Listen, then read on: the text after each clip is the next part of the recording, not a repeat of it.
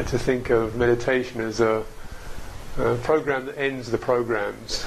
There's a lot of defective and destructive programs that we get in touch with in ourselves that either go nowhere or go somewhere bad or just go round and round in circles. The programs of the mind: confusion, desperation, fear, agitation, blame, criticism, negativity, wanting, craving, and so forth. And these are all programs too, and they build up. And hopefully in a meditation we've been able to kind of find places where some of this stuff can get unhooked, where you can switch it off, where you can open it to something wider and vaster, and recognize all that stuff that so often can seem so kind of overwhelming and galvanizing and driving and incredibly shamefully intimate. It's just the program. You can come out of it. You can be bigger than you dread you are, bigger than you think you are, bigger than you imagine you are, bigger than you hope nobody else knows you are. But I know. Yeah. So I think one of the helpful things about even just this, looking at this situation very broadly, is you build up a kind of, not just the fact you're just doing practice, but also you've got something you trust. You've got a context that you can trust. You've got something that's really even a little bit bigger than your own right now motivation. Your motivation maybe to get here, get sat, and then you get a sense of, all right, nice quiet place, open place I trust, place I know, place that reminds me of refuge. And there's a lot of other people sitting here. So it's a kind of, what often we need is something that reminds us to come out of our small programs, of our little current daily grind, off our little track that we're on, into something a bit bigger.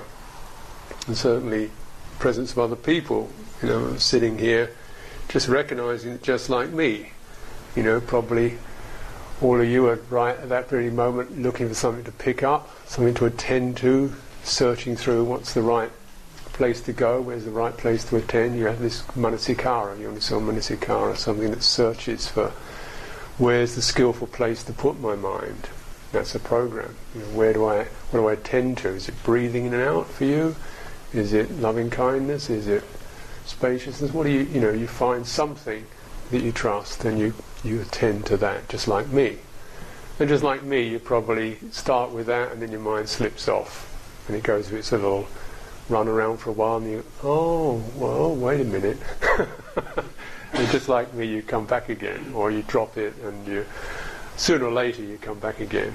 And just like me, you think, right, here we are again. That was silly, wasn't it? And then just like me, you lose it again.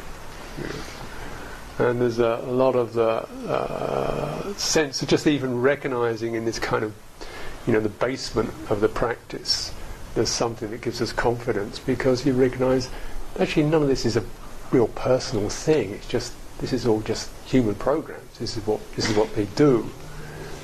And just having that different view, a different view. So it's no longer my drama. It's the drama, which is a few inches cooler than my drama. It's just the drama. It's nothing to really make a further big deal out of. So we don't have to pick up a whole kind of self-laceration program, which I imagine most of us are pretty gifted at. If something's going wrong, beat it up. That'll make it feel better. Crazy, isn't it? That particular negative, destructive program.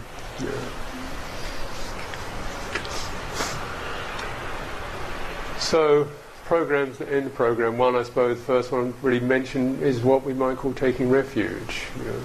It's a place, it's a time, it's a situation, it's a context, it's a it's a perception.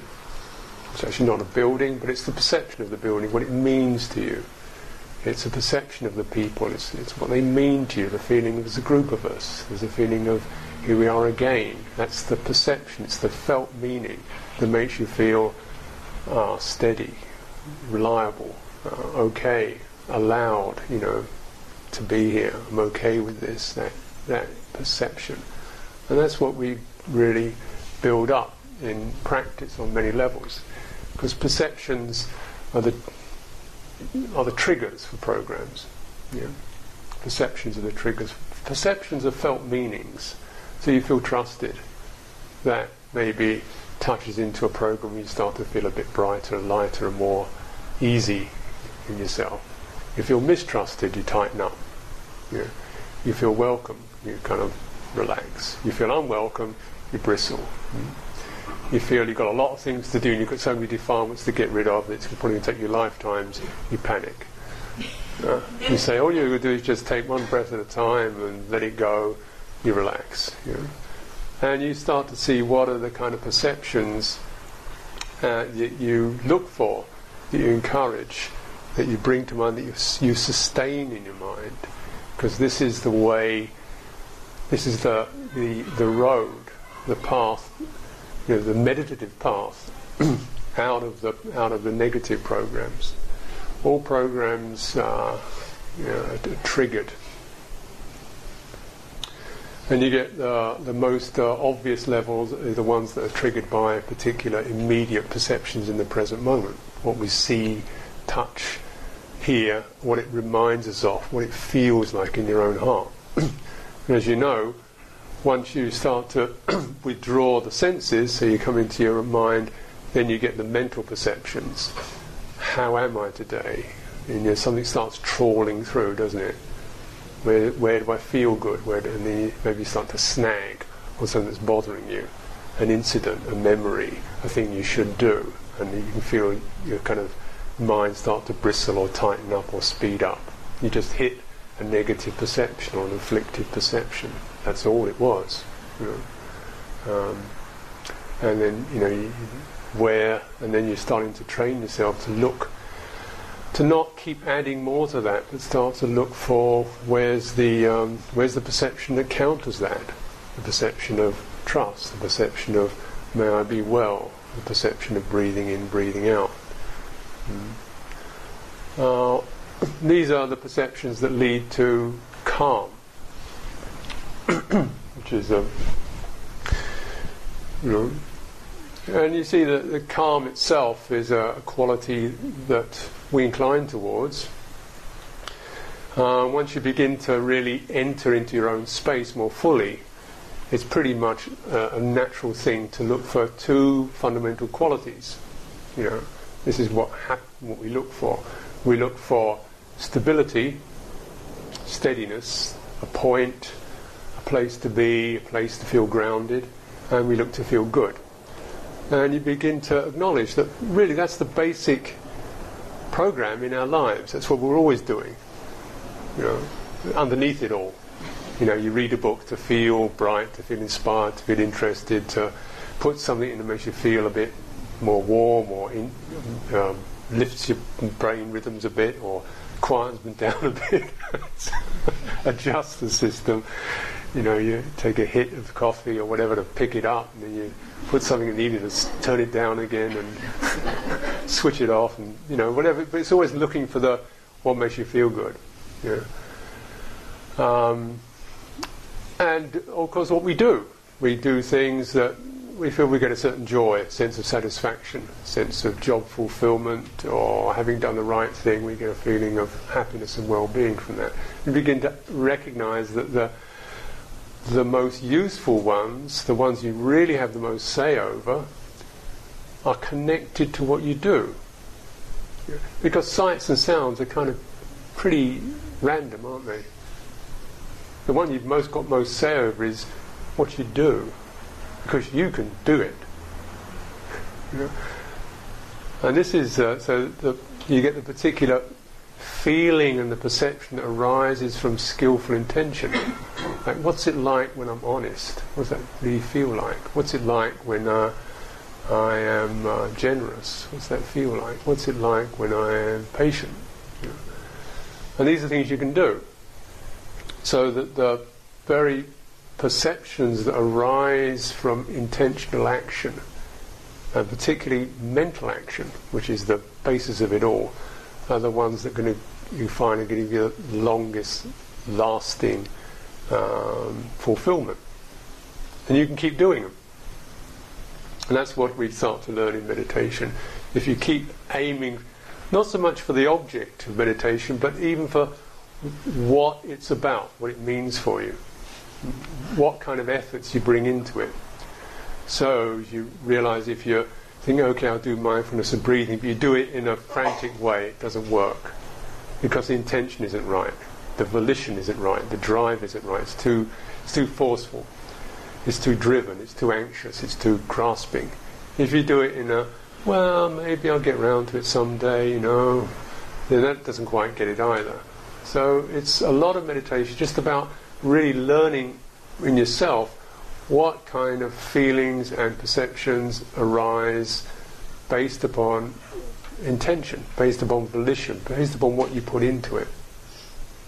And once you get that, you've found a very reliable basis for feeling good. Yeah. So, your car breaks down, I can't fix the car, but I can be patient.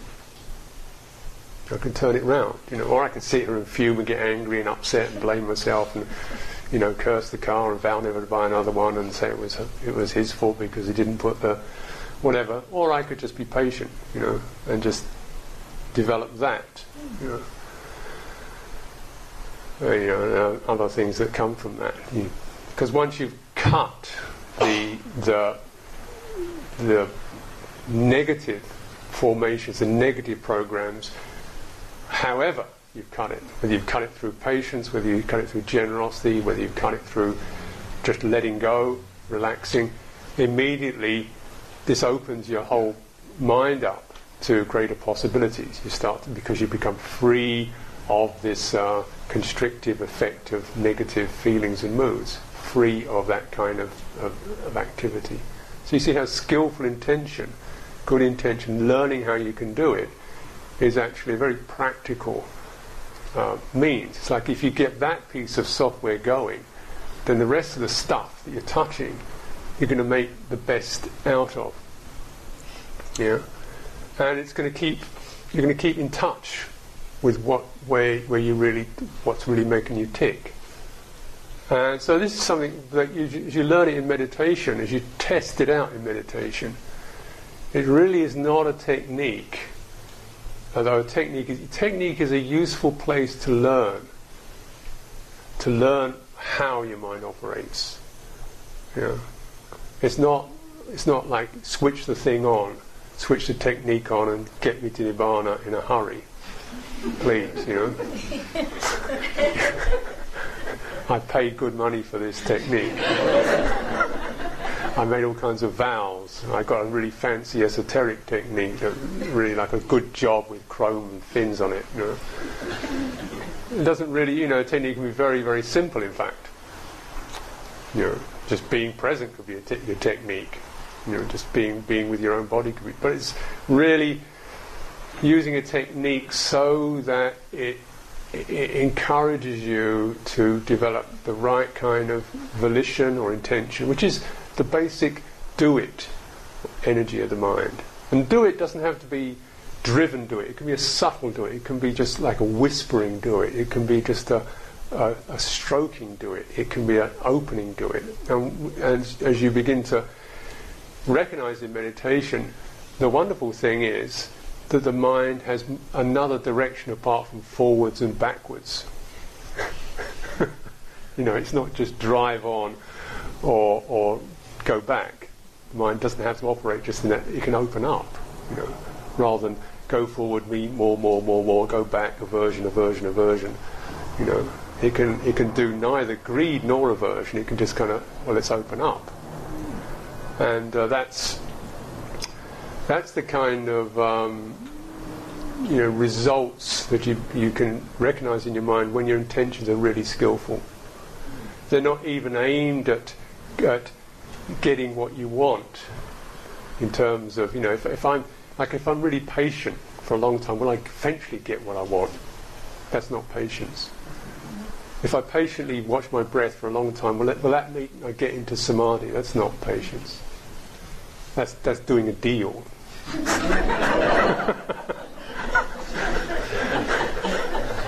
That's marketing, And it doesn't work like that, because you're still the mind is saying, well, what next? If I do this, what will I get? Yeah, and you've got to recognise that's a very standard program for the mind to fit into. It's the wrong one. So does that means I don't get anything? No, that's the wrong program too. The program is you do this with a sense of just the immediacy of tuning in with and really feeling the quality of what you're doing. The quality itself will speak for itself, because you'll feel your mind start to open up once it lets go of the achievement, failure, success, failure, gain, loss, praise, blame, which are this is what we call the world. That's all you've got to do is let go of the world. But the world, of course, is not a location. It's this particular samsaric habit that we get programmed into, and need to be reminded to come out of. That's what the sense of taking refuge is about, really. We start to open up to something bigger right now around us, bigger than our thoughts, bigger than our directions. These open up, and the mind can do that. And the skillful use of intention is just to use it to that degree where you're not really aiming forward, you're not pushing forward, and you're not hanging back. You're finding, this is what we call balance. With balance, immediately you come into balance. The very sense of what balance means is you've got a center point, and you can sense what's around you, and there's no leaning into it, and there's no pulling away from it. That's what balance is, isn't it? You're aware of a space around you, or something bigger than yourself, and you can feel comfortable in that. That's balance. If you don't have that sense of something around you, then you don't feel balanced. You feel, what's going on? Am I all right? Should I be defended? Am I safe? Am I comfortable? So the other main principle is one of finding a still point, or a steadiness, which we look for. We look for this in homes, in routines, in things we can rely upon. And of course, perhaps the slow learning that we get to is that most of it you can't rely on. Most of it you can't rely on. Houses tend to break down, get rot in them. Bodies tend to do that. Systems do that. They ossify, they become rigid. But then the opposite is there's no refuge. The refuge is actually always in finding your own balance, and it's something you only know through practice. You only know through feeling the imbalances, checking them out, and knowing how you release yourself from an imbalance. You can't hold balance. Balance occurs through letting go of the things you feel leaning towards, held by, or driven by. You let go of that, you come into balance. And this is kind of like what we're playing with and experimenting with, learning with, underneath all the stories that go on in our minds. That's the program of meditation. That's kind of the way I see it anyway.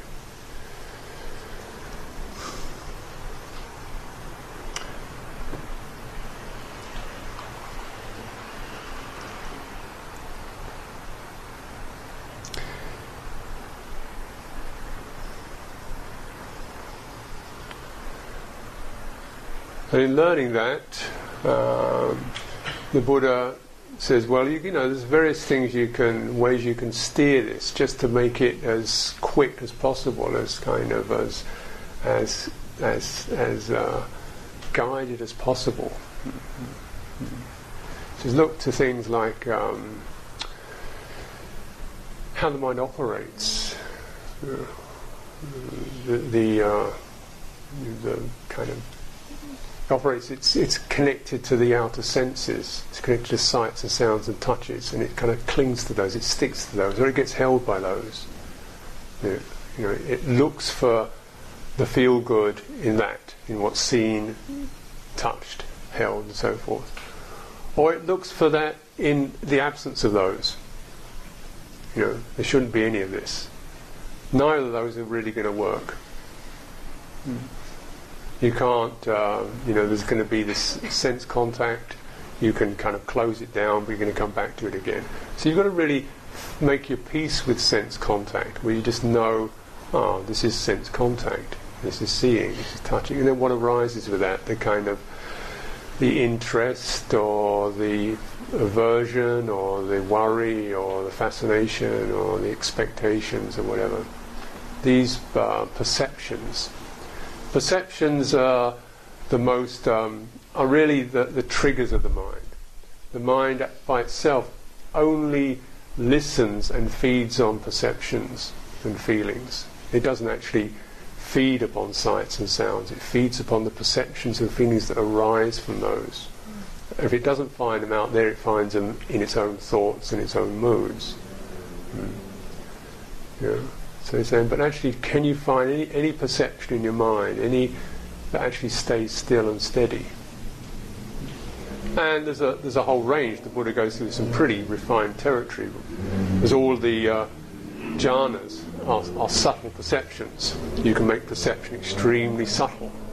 Perception of infinite space and nothingness, and neither perception and non-perception. He said, but none of this is going to be of lasting value. It's interesting. So the Buddha presents the whole range, from the most kind of fundamental bottom line stuff like earth, fire, air and water, right up to the most attenuated stuff. And it says, you know, you can do this. And maybe it's useful to do this just to recognise that it wasn't just because you got a rotten perception. You can have the best perception that's going, and it still won't stand up. You know, it's not that you just got a raw deal, and you could get, you know, if you've got some good ones, they do you good. So sometimes you know, being able to change your perceptual world from the more tightly bound stuff of sense consciousness to the more refined stuff of the mind consciousness of jhana. Gives you that realization of you don't have to be locked into those perceptions, and you can have these. And yet finally the whole teaching is saying, even this, review this, look at this, and recognize this has come around, it's been generated, it's subject to breaking up or change. There's nothing stable in this. And in that knowing is that's the point of balance. The knowing that there's nothing in this, that's the point of balance. That's the point. It's like a continual quality of abandonment. And you see how the process of meditation is just this encouragement to experience abandonment in a agreeable way. Because it's not the most exciting word. You know, let's go out tonight and abandon some passion. Wow, great. You know. Right. No, I think I'll stay home and watch the paint dry instead.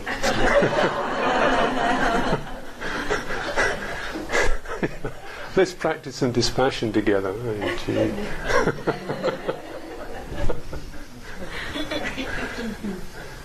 You wonder why the Buddha put it like that. Because actually these rather chilling terms, you know, are actually very straight. They're saying what can be said.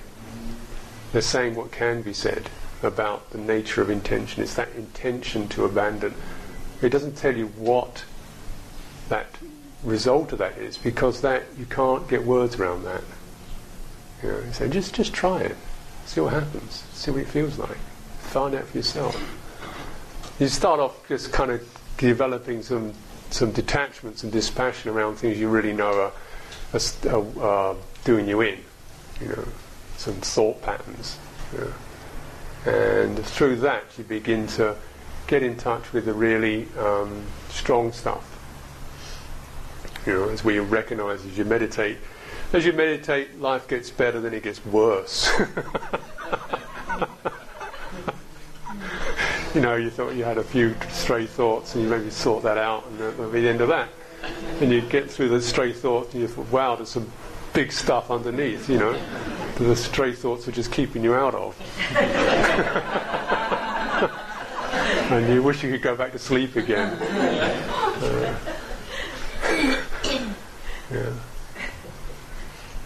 So, meditation is this, if you learn, to look the dragon in the eye, this too is just a perception to be abandoned.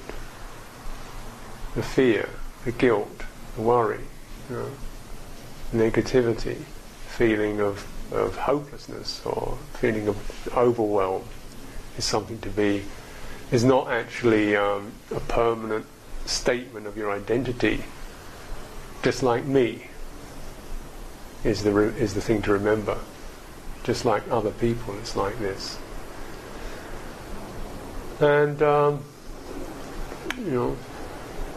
then it's how we do that, and you learn how you do that from just really dealing with the graduated process of how do you deal with fairly innocuous stuff like just the trivial thought.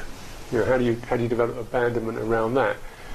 And this is really good to really study this, how it happens, because when the mind is used to gain and loss, having and getting rid of, it tends to operate like that. Get rid of what I don't like, so bat those thoughts, and you see, if you do that, just how difficult your meditation practice gets. And you realise there's another mode, and you realise that the mode of opening is actually the mode of abandonment. It's the mode whereby you don't take up a cudgel to your thoughts, you don't jump somewhere else, you don't run off into another area, you stay where you are, and you just get bigger than them. You listen to them with compassion, maybe.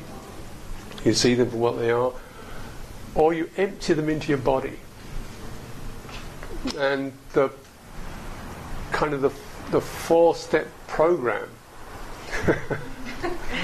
that I'd really recommend for the whole meditative process is empty your thoughts into your emotions, empty your emotions into your body, empty your body into the elements, empty the elements into emptying. So empty your thoughts into your emotions. It means when you're getting a lot of thinking going, rather than pick up more topics about or thinking about your thinking, just emptying means what's the emotion behind this? What's the dominant emotion? Could the impulse? Is it just jittery, restless, hostile, grudging, excited? Without making any more comment on it, just to know the emotional wave that this stuff is riding on. Call it emotion. And then the intention that practices with an emotion. Because you realise that intention itself carries an emotional charge. So if you start getting hostile about your anger, you get a very clear feedback. You start getting negative about your negativity, you get a very instant feedback. This is why it's really helpful to just empty your thoughts into your emotions, because you get a much clearer feedback than when you stay at the level of thought. This is why passing through thoughts, why the level of practice taking you to the first jhana is considered adequate, Because once you've learned what happens in this, you've learned actually the main blueprint for awakening. Just in learning how to bring thoughts to an end without hostility, without aversion, without suppression. Because in that you've learned the skills, or you've touched into the skills of abandonment. That's the only thing. And you abandon it by dropping it into, you begin to open it, empty into your emotion. That is, what's the underneath all this stuff, Oh, it's the kind of hunger. I want, okay. You get to the sense of the wanting to fill up, the wanting to have. Or the controlling. I want to make sure that this is going to work on time, you get to that kind of anxious sense. So you're thinking about what you're going to do tomorrow, or how this is going to work, or what you should prepare for your aunt's birthday, or how you're going to meditate, I don't know how many meditation periods one spends thinking about how to meditate. How to get it right, the controlling. So you get to these kind of, this is anxiety. Very basic stuff. Anxiety, wanting, greed, craving, grudge, aversion to yourself, aversion to just the fundamental kind of negative state. Can't do. Empty your emotions into your body.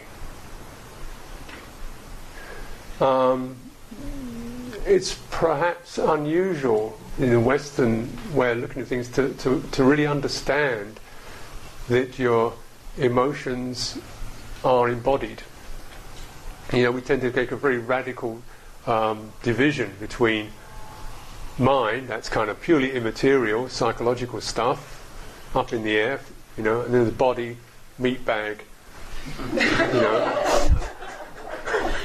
walks around, meat bag, sits down, and then you drop it, you go into your airspace, you switch on the thing, and to recognise actually, but in Buddha Dharma, the body and mind correlate. They're not actually separate. As you will recognise, once you really get a grab, get a feeling, like intense emotion, you certainly feel it obviously in your body. You feel very happy. You feel kind of fluttering and warm and joyful. You feel angry. You feel a flush of rage. You feel fear. You feel a kind of bristling of fear. So emotions are actually fundamental, almost like chemical. Chemicals start, these neurohormones start pumping one way or another, and you get particular effects. The mind reads that and comes up with an emotion, which you recognise.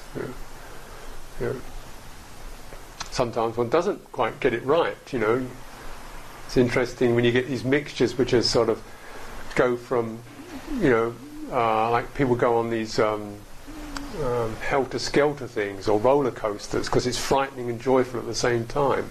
Somehow the sense of the precipitous quality of it can go one way or another. Why people go and pay money to watch a horror film and get frightened sick. There's something about the edginess that can go one way or another. The body, your mind can read it one way or another. But the fundamental basis of the emotions is in the body. So emptying your emotions into your body, emptying your is like feeling the bodily sense.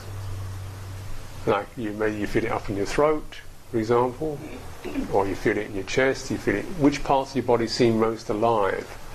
When you come to the part that seems most charged with that particular emotion, and you widen your sphere of awareness, you breathe through it. I'm sure you must have been told this many times. But, one of the kind of fundamental practices of meditation is how to suffuse. You can get to a holder point, as that, having stabilized around a point, either practice of loving kindness, heart meditations are about suffusing the entire being. Calming meditations are about suffusing the entire body. It's the sense of really spreading.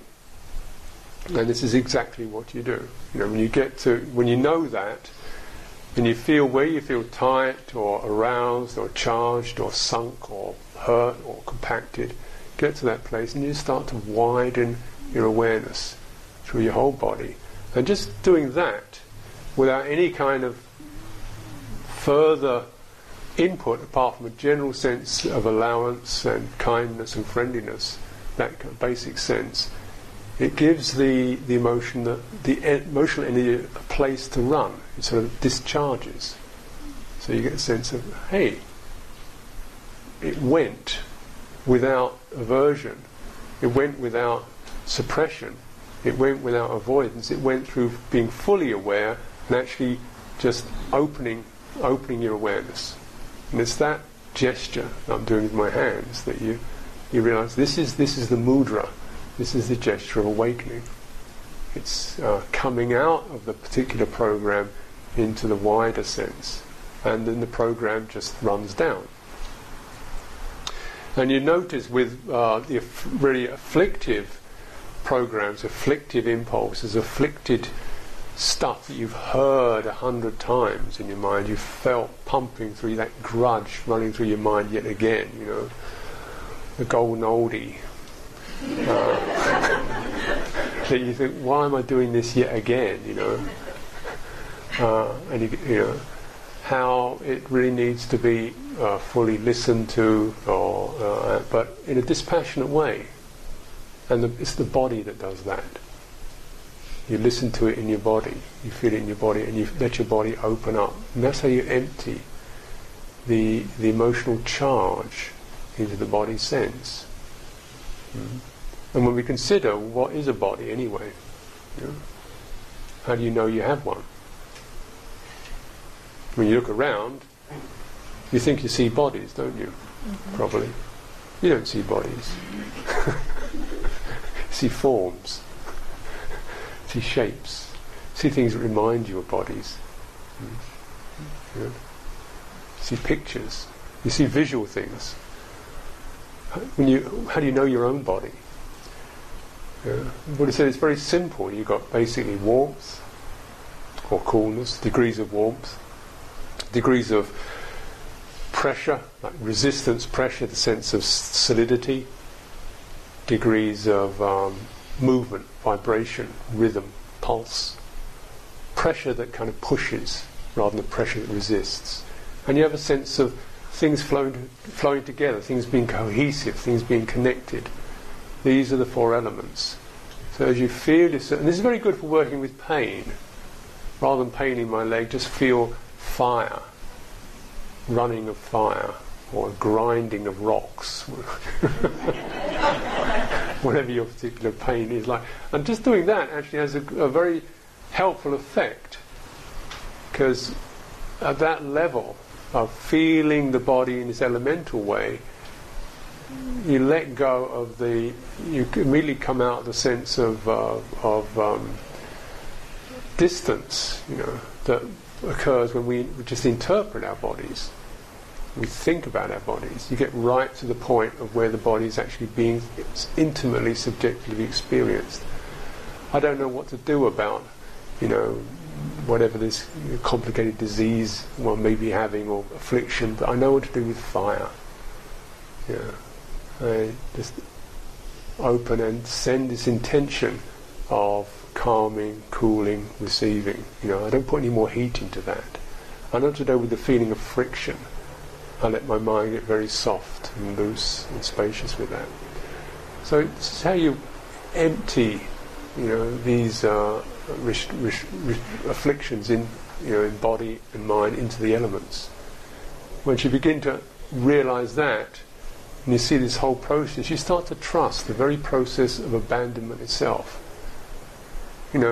Like so many occasions, instances that come up, the first response, if you're not just jumping into a program of what you think you should do, or what you ought to do, or what you think other people are doing, is, I don't know. I don't know, it's probably the most honest statement for the present moment. If you already knew it, it wouldn't be the present moment, would it? It would be, It would be something you'd already remembered, or something you'd anticipated. The present, the reality of the present is always, surely, I don't know, but I'll listen. Yeah. And so it's that's the abandonment. And so you see that move, which is something you can trust, because out of that your mind starts to open, have initiative, really respond to what's actually going on, rather than run another set of programs.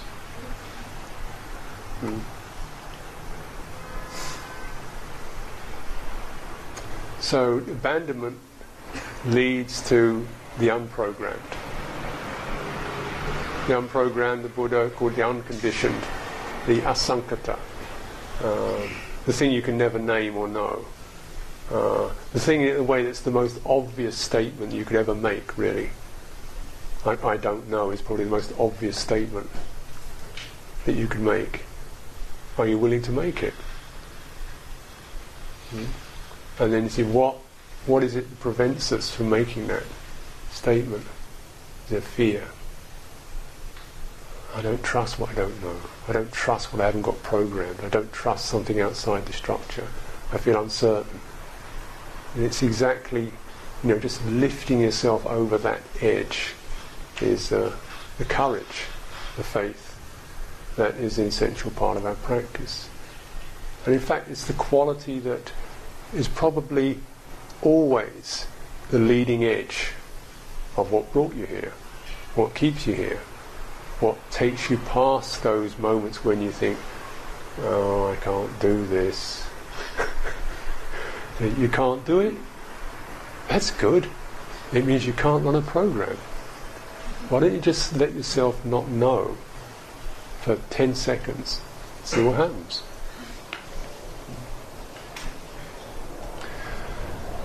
So the beauty of the unprogrammed, the unconditioned, is it's vast, it's resourceful, it's always present. You can always go back to it. It'll be there when your thinking process starts to degenerate. It'll be right there for you. So we might as well get used to trusting it now, as the spaces between the thoughts get bigger and bigger.